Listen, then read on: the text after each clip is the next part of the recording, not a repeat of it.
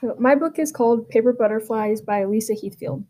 June has an abusive stepmother. This, combined with her empathetic and solitary nature, has landed her the spot as the social outcast in school. Her dad also doesn't believe the torturous things that her stepmother does with her. In fact, she just goes for hour-long bike rides just to get away from it all. During one of these rides, she meets a boy whose name is Jacob, also known as Blister, and with Jacob, she finds a safe haven.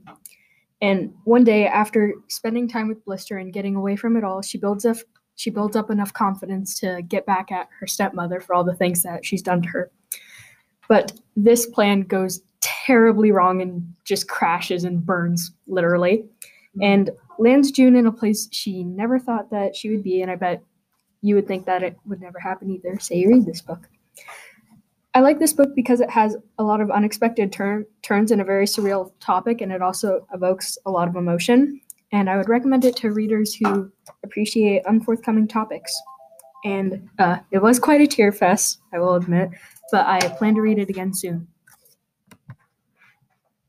You just ruined it.